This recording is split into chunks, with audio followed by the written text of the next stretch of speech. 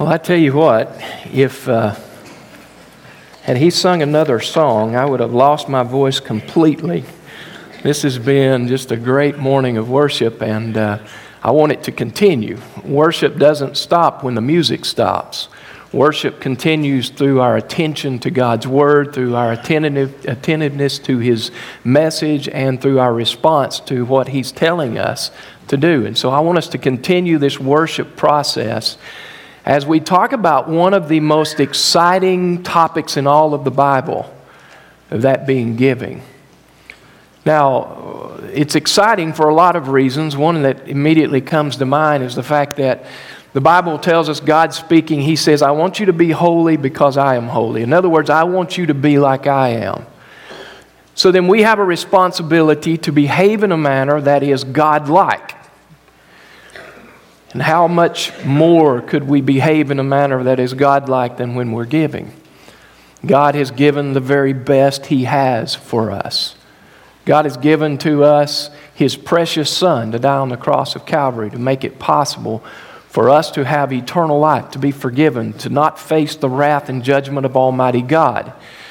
And as a result, it ought to draw in us such a response that we want to be Christ-like, we want to be God-like, and so we will be also those who give in response to the message and commandment of God. But now, while it is exciting for some of us, it is also a message that I understand is fearful for others.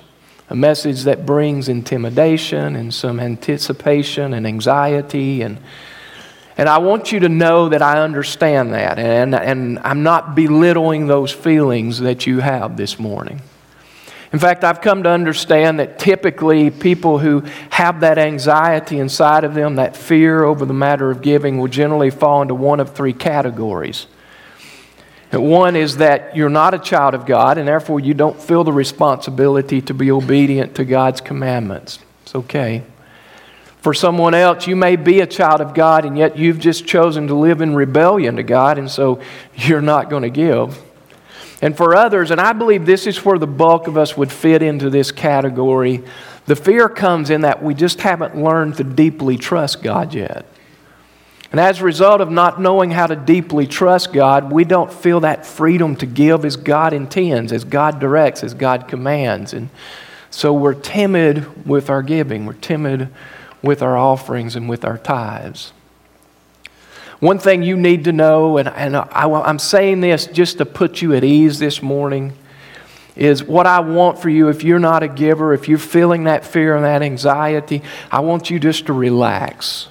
Just to breathe in and breathe out calmly and relax, because this is not one of those discussions or one of those studies that's going to be in your face, and I'm not here to embarrass you. It's not about that. What I really want to do is just simply inform you. I want to share with you God's principles. I want to share with you some very logical things, but then also God's principles that will lay out for you the reasons for this. I hope to answer some very important questions for us today on this matter of giving. Why do we give? Why do we give? So stay with me. Now, it's important before we start the discussion to understand exactly what it means to give God's way. And what does that involve? What does that entail? The Bible talks about giving a tithe, which is 1/10 of our income to the Lord. And then as our faith grows, as we grow in our relationship with Christ, that beyond the tithe, that we also give offerings to assist in what God is leading this church to do in different places. And so with that understanding, I want to now take you into the depths of some questions that I think are very logical, are very good questions, are very fair questions to ask when we think about giving, because giving truly is a God thing. And so to start it off, if you have your study guide out, if you don't, you can find that in your bulletin, but if you have your study guide out, you'll notice a place for you to fill in this first question. Number one is simply this. A good question to ask is, well, where does my money go?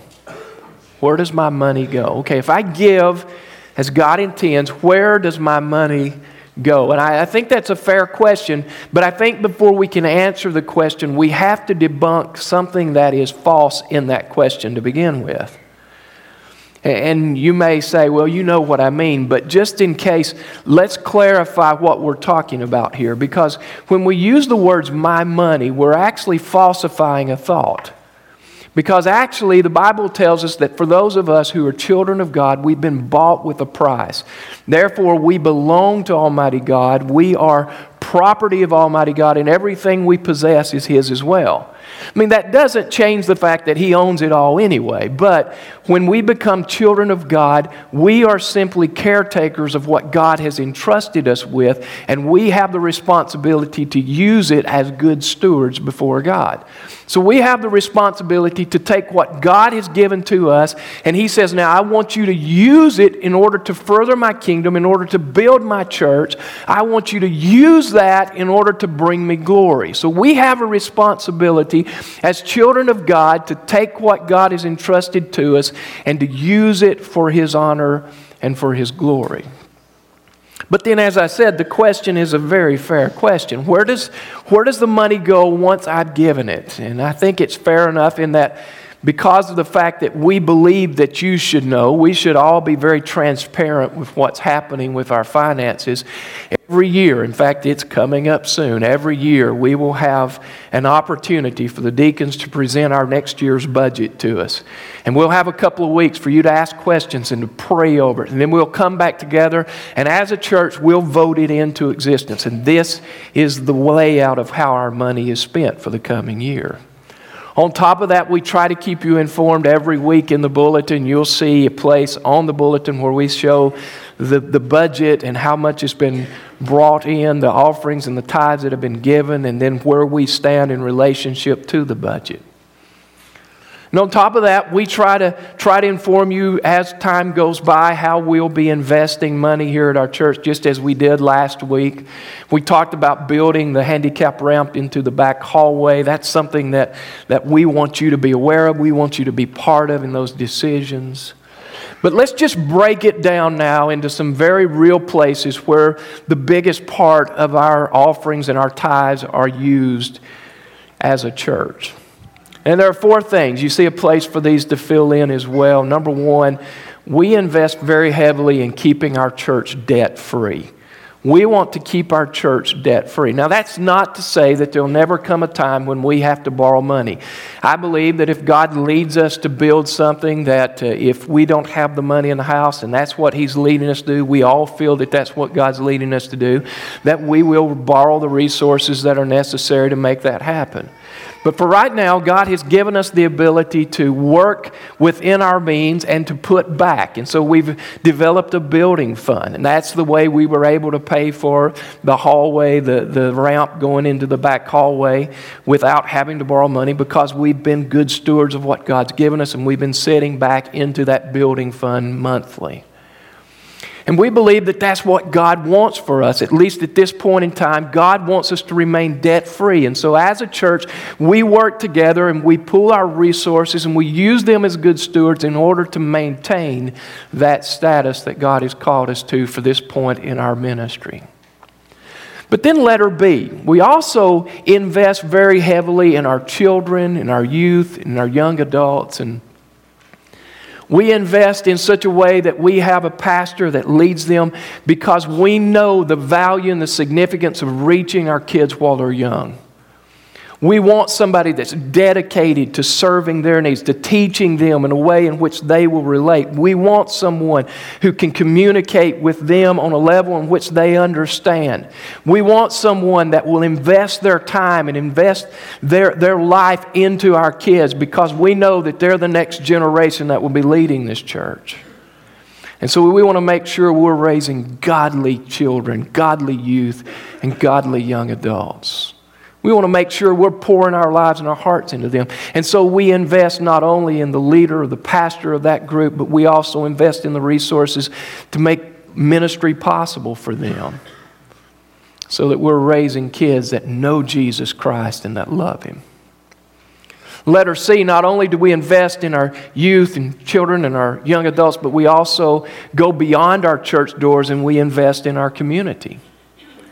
Now, just to throw out some examples, in September we did this in a very big way as we reached out to the homeless and needy. Literally invested thousands of dollars to reach out to them. Because what we're all about is sharing Jesus Christ with people. And we do that through relationships. And so we meet real needs in our community of people who have real needs and felt needs. We reach out to them in a way that they understand we're not after what you have. We don't want what this community has to offer. What we want them to know is that we're here for them. We're here to help them. We want to establish and build relationships that will extend beyond simple walls in a church building.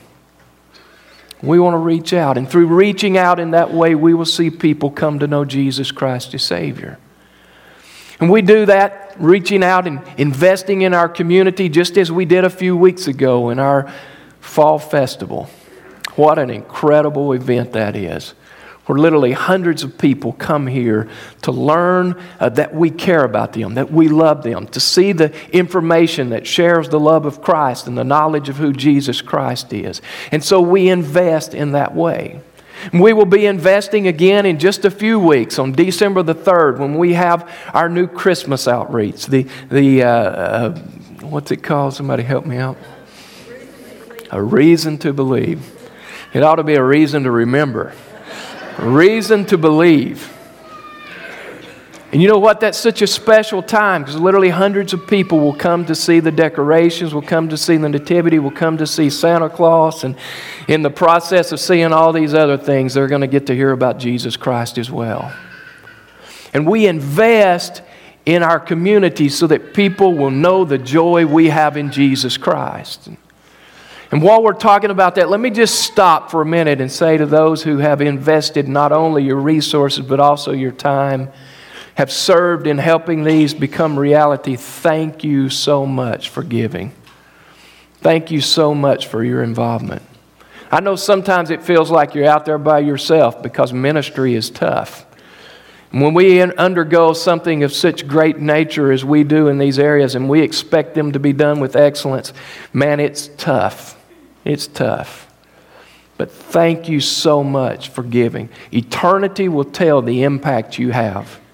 We may never know here, but eternity will tell the impact that we have in our community.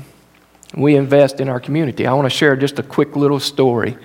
Before the service, our officer, Sergeant Lovelace, was telling me that he was at the Sequoia Nursing Home a couple of weeks ago and was talking to the people, and somehow it got around to the discussion that he's working at Mile Straight now and keeping us safe, and we're so grateful for him. But he was talking to a group of people, a group of the residents there, and one of them said, "Al Goss, I know Al Goss." And he said, she said, her name was Edna. She said, "I wish I could still go to church there. But because of the things that are going on in her life, it's just not possible for her right now." But Sergeant Lovelace said, "Well, let me show you something." And he got a computer out and opened it up and showed them some of our messages. And they began as a group to watch. And if I'm not mistaken, there's a group of them watching right now live. How neat. Another way that we're just simply investing in our community is making our services available to people who can't get here. But the fourth thing, letter D, you find on your sheet is not only do we invest in our community outside our doors, but we also go even further beyond our doors and we invest in our world. We invest in our world. We do this through our missionaries. You see, God has called us to go into all the world and make disciples. And unfortunately, we're not in all the world. Most of us will never leave Saudi Daisy for any extended period of time. And so it's kind of hard for us to fulfill that commandment and that commission of God to go into all the world and make disciples if we're always here. And so the way we accomplish that is by investing in our missionary partners, those who are part of our church family that God has called into different places, and also those who aren't. We invest. And this year, I haven't looked at it recently, but we were on target as in the middle of, or the end of the summer months, we were on target to invest more than $250,000 in missions this year. Praise God for that. You know what? That's the way we make an impact in this world. By partnering with people like Russ and Lynn Turner. by partnering with people like Clip and Mary Sudduth, Mark and Renee Gage, Paul and Jennifer Dockery. I could go on and on and on. People who are going out and making a difference. Horace and Patricia Turner. Man, I start that, I'll get myself in all kinds of trouble, won't I? But we make an impact in this world because we invest in our missionaries. So where does the money go? Well, I hope that you can see that. If you'd like to know in even more detail, please come and talk to me, talk to one of our other pastors, talk to our deacons. We would love to share that information with you. But that then leads us to a second question, and I believe this is also a very fair question. Why should I give? Number 2, why should I give? Why?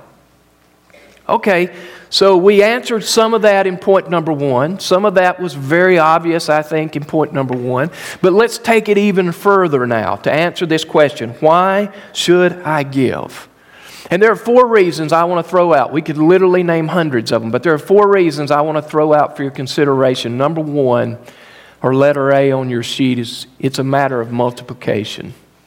It's a matter of multiplication, where we're multiplying ourselves. We're multiplying ourselves locally as we invest in the community. We're multiplying ourselves when we invest in our children, our youth, and our young adults. And we're multiplying ourselves around the world when we send our missionaries out to go and invest themselves to do what God has called us to do in different places of the world. We are multiplying what God is doing here through our giving. The passage you see listed, 2 Corinthians chapter 9, verses 6 and 7, says this. The point is this: whoever sows sparingly will also reap sparingly, and whoever sows bountifully will also reap bountifully. And here he leaves talking about the tithe. He's talking about offerings that were given in this particular case to help other believers who were in need. He says each one must give as he's decided in his heart, not reluctantly or under compulsion, for God loves a cheerful giver. God said, I want you to invest and multiply the seed. I want you to multiply what you're doing here by reaching out into different places in the community, in the world, reaching out through your children. You know what? One thing I've found, when we have passionate people over our children's department, we have passionate children as well. When we have passionate people over our youth department, we have passionate youth as well. When we have passionate people over our young adult department, we have passionate young adults as well. And so we invest so that we can multiply what God is doing through us in different places, in schools and in workplaces. God multiplies the seed because we have invested in His work. But not only is it a matter of multiplication, but number 2, or letter B, it's a matter of the heart as well. It's a matter of the heart. He tells us in verse 11, he said, each one must give as he's decided in his heart, not reluctantly or under compulsion, for God loves a cheerful giver. A cheerful giver. That's a matter of the heart, I want you to know. Cheerful giver. It's interesting when we talk about a cheerful giver, because some of us are sitting in here even after being told, please calm down and don't worry about it. There's still an anxiety in your heart, isn't there? And yet God is telling us He wants us to give cheerfully. How in the world does that happen? Let me tell you how that happens. It happens as we become people who trust God more fully. As we understand God more completely, as we come into a realization that the blessings of Almighty God will be poured out upon us, as we get into this place where we know that God will meet our needs if we honor Him through our giving, and all of a sudden it becomes a lot easier for us to give cheerfully, because I know the way God is going to use my gift. I know the way God is going to reach into our church, that God is going to reach beyond our church and way beyond our church. I know how God is going to use that. And on top of it, the incredible thing is God commands us to give, and then He says, but if you do it, I'm going to bless you. Wow. And the more we realize that, the more we experience that, the easier it is for us to give with cheerful hearts. Cheerful hearts. There was a time in my life before feeling God's call on me to come to this church, that Melinda and I were tithing. Our stories are a little different in the way we remember this, so I'll go with the better one. That's mine. Because we all know my memory is wonderful. In second thought, I'll go with yours. Okay, so there was a time in our life we were giving, and yet I owned an insurance agency at that time, and had hit some a rough patch there, and I remember being out with my brother Tim and telling him, you know what? I don't know if we're going to be able to keep tithing. I just don't know if I can keep doing that. And I remember his words to me. It wasn't that he was such a spiritual giant, but he had realized it through experience. He said, you know what? I don't think there's any way I could keep from it. I would be afraid not to. And that one statement impacted my life in a big way, to where I began to watch a little more carefully what God was doing through my giving. And how even though we had hit a rough patch in the agency, God still met our needs. We didn't go hungry. Yes, there were a couple of times when we thought we might, and maybe we split a can of Campbell's soup, and that was our meal one time or two. But you know what? God was faithful through it all. Bills were paid. This is a matter of the heart. Letter C, not only is it a matter of the heart, but it's also a matter of Christ-likeness. Matter of Christ-likeness. We saw in the introduction that giving is a God thing, that God gave His very best for us. But we also know that Jesus gave His very best. He gave Himself. God Himself came as a sacrifice for mankind. A verse you might write down the scripture reference to, Mark 10:45, says this, for even the Son of Man, Jesus is speaking, by the way, even the Son of Man did not come to be served, but to serve and give Himself a ransom for many. Jesus gave Himself as a ransom for many. Jesus, the great example for us as children of God, gave Himself. And God said, now I want you to be like Christ. So then when we are giving, we are very Christ-like. That's a Christ-like thing to do. And I believe that it goes beyond the simple giving to the motive behind the giving. I didn't intend to talk about this, but for some reason God's prompted me, so let's just follow it for a second. You see, I can give reluctantly or under compulsion, and I don't think it does me one bit of good as far as obedience to God, because God wants and loves a cheerful giver. God wants someone that says, you know what? God, you've commanded me to do this, and I trust you so much that I'm going to give, even though I don't see how we can make it without this. I'm going to give, and I'm going to watch you work in my life. I believe there's something about the heart that's taking place here that makes us more Christ-like. Jesus did not have to come and die on the cross, but He willingly put Himself in that position. He willingly came and died on the cross of Calvary so that we might have life. He willingly took my place on the cross of Calvary. And I think that God wants willingness from us. That same heart of willingness, of sacrifice to say, yes, God, I will do what you've called me to. You see, it's a matter of being Christ-like. But number 4, letter D on your sheet, it's also a matter of obedience. It's a matter of obedience. Now, we're going to talk about this. In fact, the verses we'll read in just a minute under the third question we'll share this morning, so I'm not going to go into it a whole lot. But certainly we understand that God has given us the commandment to give.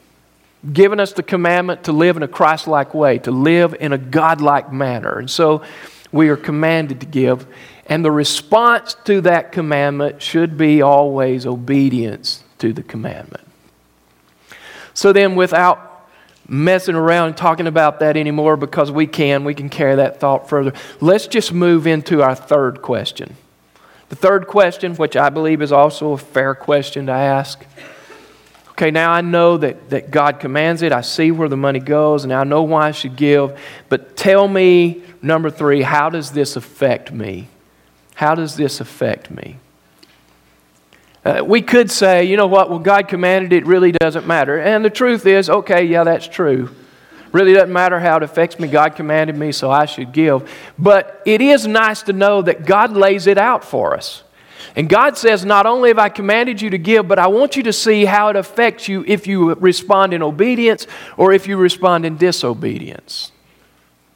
And so what is the verdict? How does it affect me? Letter A is simply this. We have to begin with this understanding that failure to obey, failure to tithe is robbery. Failure to tithe is robbery. Now you say, Tom, that's a very, very harsh thought, and yet it is very true. In probably the most famous giving passage throughout the Bible on tithing, God tells us this. You have it listed for you, Malachi chapter 3, verses 8 through 11. God is speaking. He says, will a man rob God? Yet you have robbed me. But you say, in what ways have we robbed you? In tithes and offerings. You are cursed with a curse, for you have robbed me, even this whole nation. Bring all the tithes into the storehouse, that there may be food in my house. And try me now in this, says the Lord of hosts, if I will not open for you the windows of heaven and pour out for you such blessing that there will not be room enough to receive it. And I will rebuke the devourer for your sakes, so that he will not destroy the fruit of your ground, nor shall the vine fail to bear fruit for you in the field, says the Lord of hosts. So God is very clear for us to be disobedient in the matter of giving, at least giving in God's way. It is simply seen in His eyes as robbing Him. That's a very scary place to be.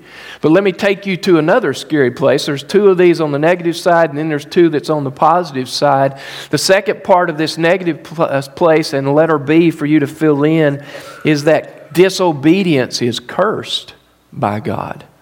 Disobedience is cursed by God. Robbery of God is cursed by God. In fact, He tells us in verse 9, He says, you are cursed with a curse. You are under the curse of God. Why? For you have robbed me, even this whole nation. That also is a very scary place to be.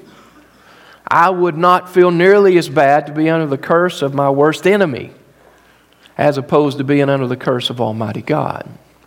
But God then turns it around and He says, okay, here's where you are, but here's where I want you to be.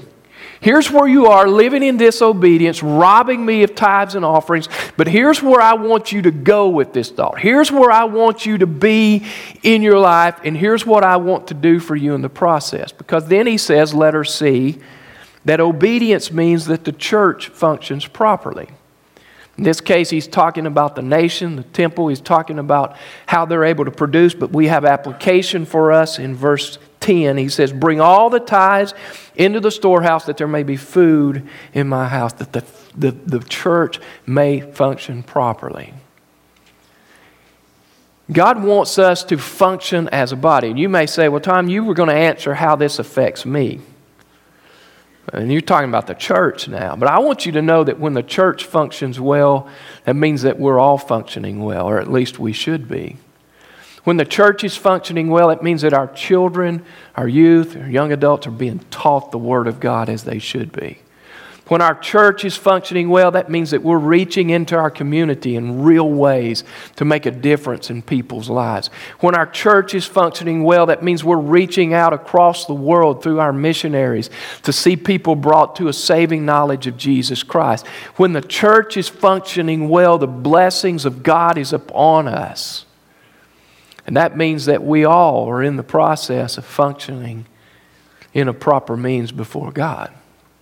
And so the church functions well. Let me quickly throw out the last one as well. And I wish you'd keep your notes out after you write this in, because there may be something you want to jot down here in just a minute. But not only is obedience the means through which the church functions well, but obedience, God says, letter D, is rewarded. Obedience is rewarded. He tells us at the end of verse 10, He says, try me now in this.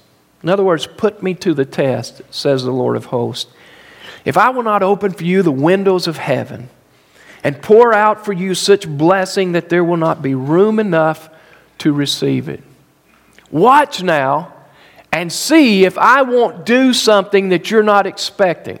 The only place in all the Bible that God says, test me in this, put me to the test. I'm commanding this. Now I want you to test me and see if it's not accurate.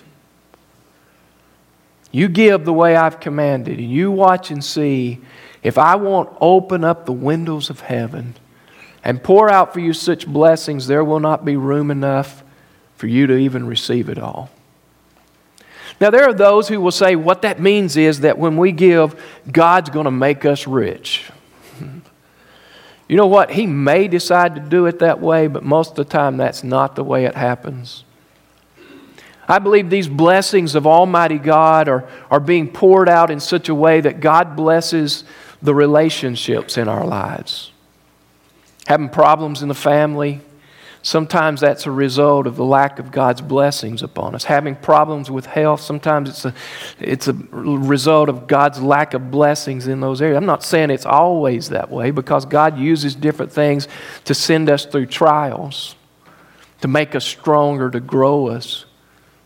But I think for us individually, we have to determine, okay, am I giving the way God has intended? And if not, then maybe we come to the conclusion, maybe I'm not under the blessings of God. Maybe I'm not enjoying the blessings of God. Therefore, I'm having problems with relationships. I'm having problems with health. I'm having problems at work, or whatever else you may want to determine.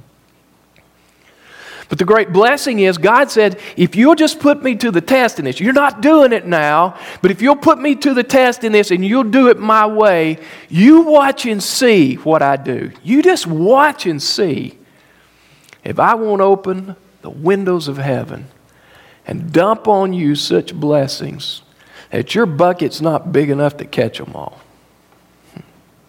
Wow. But this reward goes beyond that, because God then gives us an additional concept here to where He says, not only are we talking about the blessings of God, but I'm also going to rebuke the money stealers from you. I'm going to stop the money stealer. Notice what He says in verse 11. He says, I will rebuke the devourer for your sakes, so that he will not destroy the fruit of your ground, nor shall the vine fail to bear fruit for you in the field. We all know what it is to have those money grabbers in our lives. For some of us, it's a car that we just can't seem to get fixed. For others of us, we get through one thing and then another doctor bill shows up. And wow. Again, I'm not saying it's always the devourer. Sometimes it is a test from God, a trial to where God intends to grow us.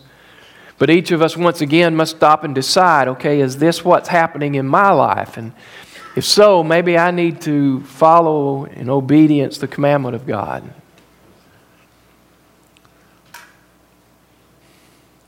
And when we do, we watch God do amazing things in rebuking those things that steal from us, that rob us of what God has entrusted to us.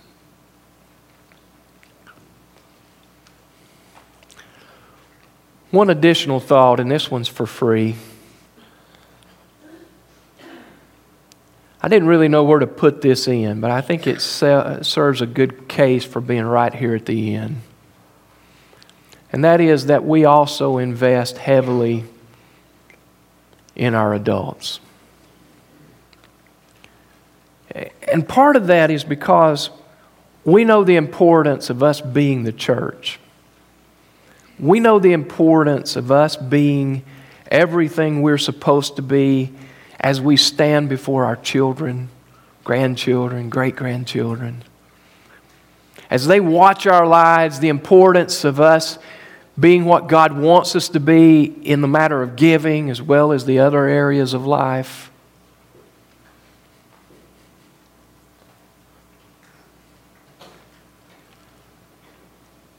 And so we invest and we teach the Word of God without apology. We teach the truth of God's Word without apology. Not that we do it in a way that's intended to offend, But we know the Word of God itself is offensive sometimes. Some of you may be offended by the discussion this morning. I hope not. Certainly that's not the intent, but it may have offended you. But my goal as a pastor, and all of our pastors have the same goal, is that we're not here to whisper sweet words in your ears all the time. There is a time for that. But what we are here to do under the commission and commandment of Almighty God is to speak the truth. God has called us to be like Him. Giving is a God thing. God has called us to be givers. To get to the place to where we understand how much He is trustworthy. And to watch His blessings be poured out upon those who are obedient. And so this morning, I'm calling us to this. As a church, I'm calling us to respond. For those of us who are givers, that we trust God further in our giving. For those of us who are not givers, that we step out in faith and we say, okay, God, I'm going to put you to the test. I know you're trustworthy. I've seen that in other areas of my life, and I'm going to put you to the test now. I want to see you work. I want you to grow my faith in ways like I can't do otherwise. For those who maybe you do not know Christ as Savior, the response I wish you would have today is that you would come and allow us to share Christ with you. In just a minute, I'm going to ask you to stand. The instrumentalists will take their place, and Jason will come to lead a song of invitation. And the invitation is just simply an opportunity for you to respond. How God's spoken to your heart this morning is how you should respond. And if you do not know Christ as Savior, that opportunity then comes for you to simply respond by meeting me here at the front. Let me tell you, I don't want to embarrass you. I know it's hard to step out in front of a group this size, but my goal is not to embarrass you. I'm not going to call your name. I'm not going to point you out. But I will have someone who is skilled and trained in God's Word to show you how you can know Jesus Christ as your Lord and Savior. So my prayer for you is that you will respond and you'll come to meet Him today. For others, maybe you want to come and say, Tom, I just need somebody to pray with me, hold me accountable in this area. Or maybe you just want to come and find a place for yourself at the front here and pray and seek God. Maybe you want to do that where you are. But my prayer for all of us is that we respond to the message of Jesus Christ today. That we respond to the truth of God's Word. Will you do that? Would you stand with me, please?